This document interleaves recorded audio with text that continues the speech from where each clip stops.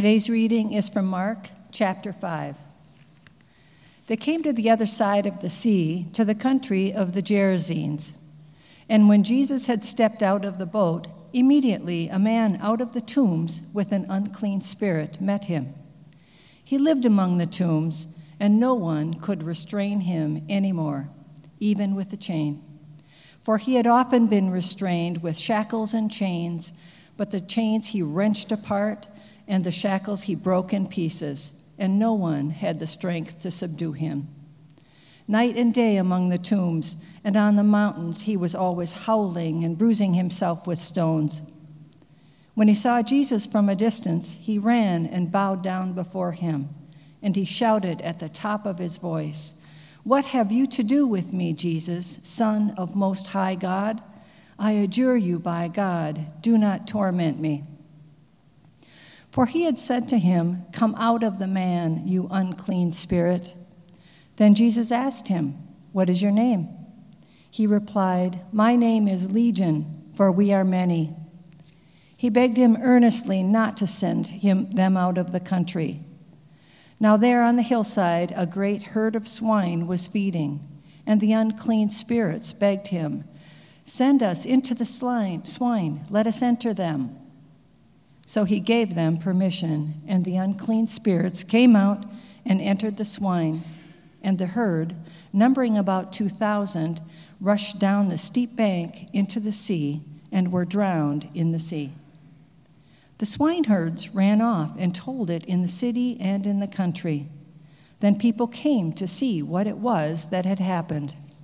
They came to Jesus and saw the demoniac sitting there, clothed and in his right mind, the very man who had had the legion, and they were afraid. Those who had seen what had happened to the demoniac and to the swine reported it. Then they began to beg Jesus to leave their neighborhood. As he was getting into the boat, the man who had been possessed by demons begged him that he might be with him. But Jesus refused and said to him, "Go home to your friends and tell them how much the Lord has done for you and what mercy he has shown you." And he went away and began to proclaim in the Decapolis how much Jesus had done for him, and everyone was amazed. The Gospel of our Lord.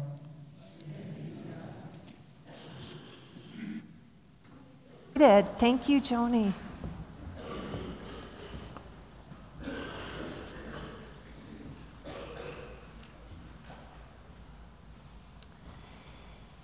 For some reason, I've been noticing lately how many requests that we get for our feedback on our experiences.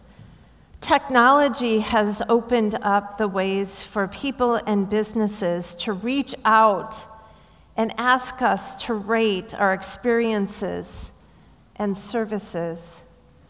And then in this more competitive market, there's just this ongoing fight for consumer loyalty. After our doctor appointment, Park Nicollet sent me a text asking me to rate my healthcare experience. All they wanted was a number from 1 to 10. 1 being a poor experience and 10 being the best experience. Immediately after an oil change, the car dealership sends me an email asking me to comment about my service and the satisfaction with the process. Would I recommend them to a friend?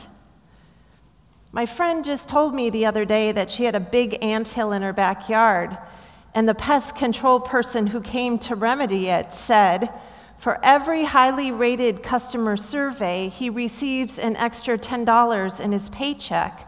So if all his consumers highly affirm his work, he makes more money. After a long visit and an upgrade at the AT&T store, the manager asked me to complete a survey about her and my experience.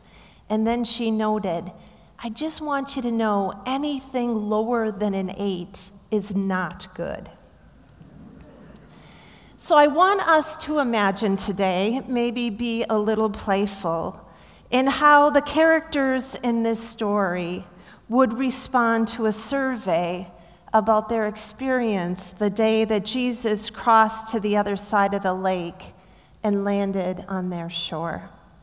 First, it's the demons. They are the only ones who recognize Jesus without introduction.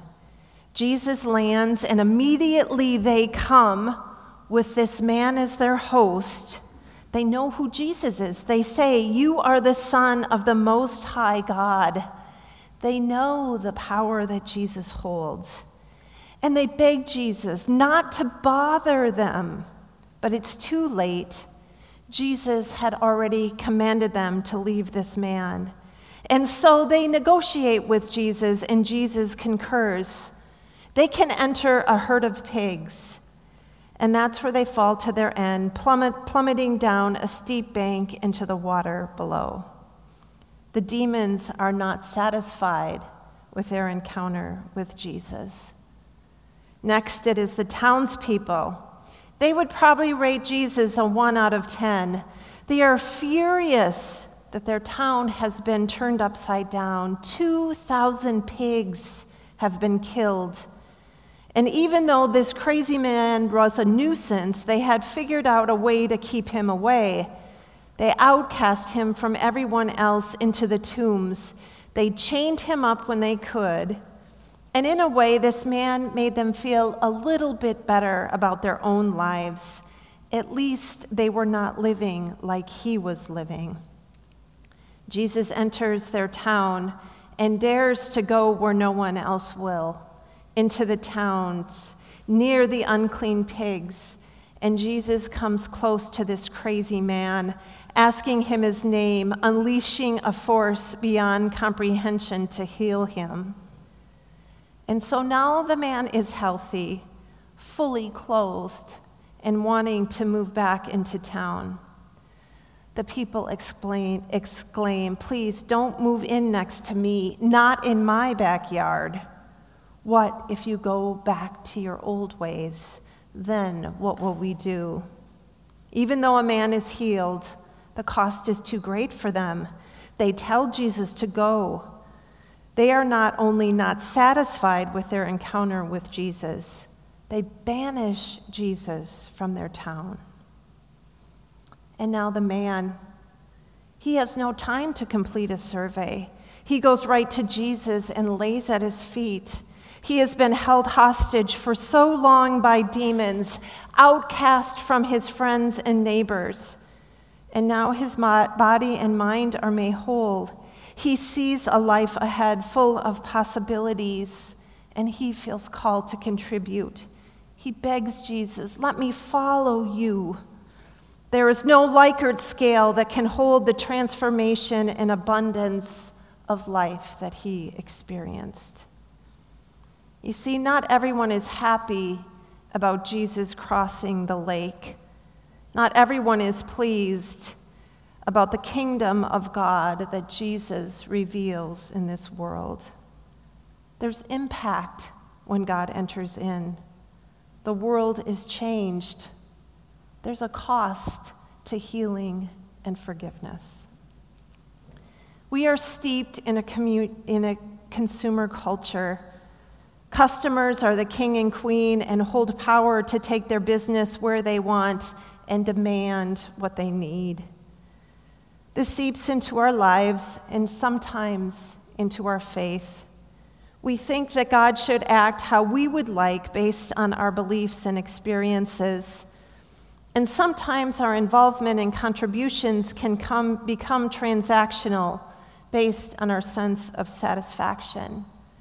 If we're not happy, then we just move on to the next church or community down the street. But God calls us to see a wider perspective, to see the beauty of a panoramic view. He comes close and calls us to trust, to have a faith in a love beyond what we can see. Jesus is about something deeper than providing a service or completing a transaction. His will is for transformation, to change lives and to extend communities so every person knows that they are worthy and loved. Jesus does not care much about how his actions will be perceived or what his survey results may be. His desire to heal or act is not dependent on what we think. He does not always end up with everyone being satisfied.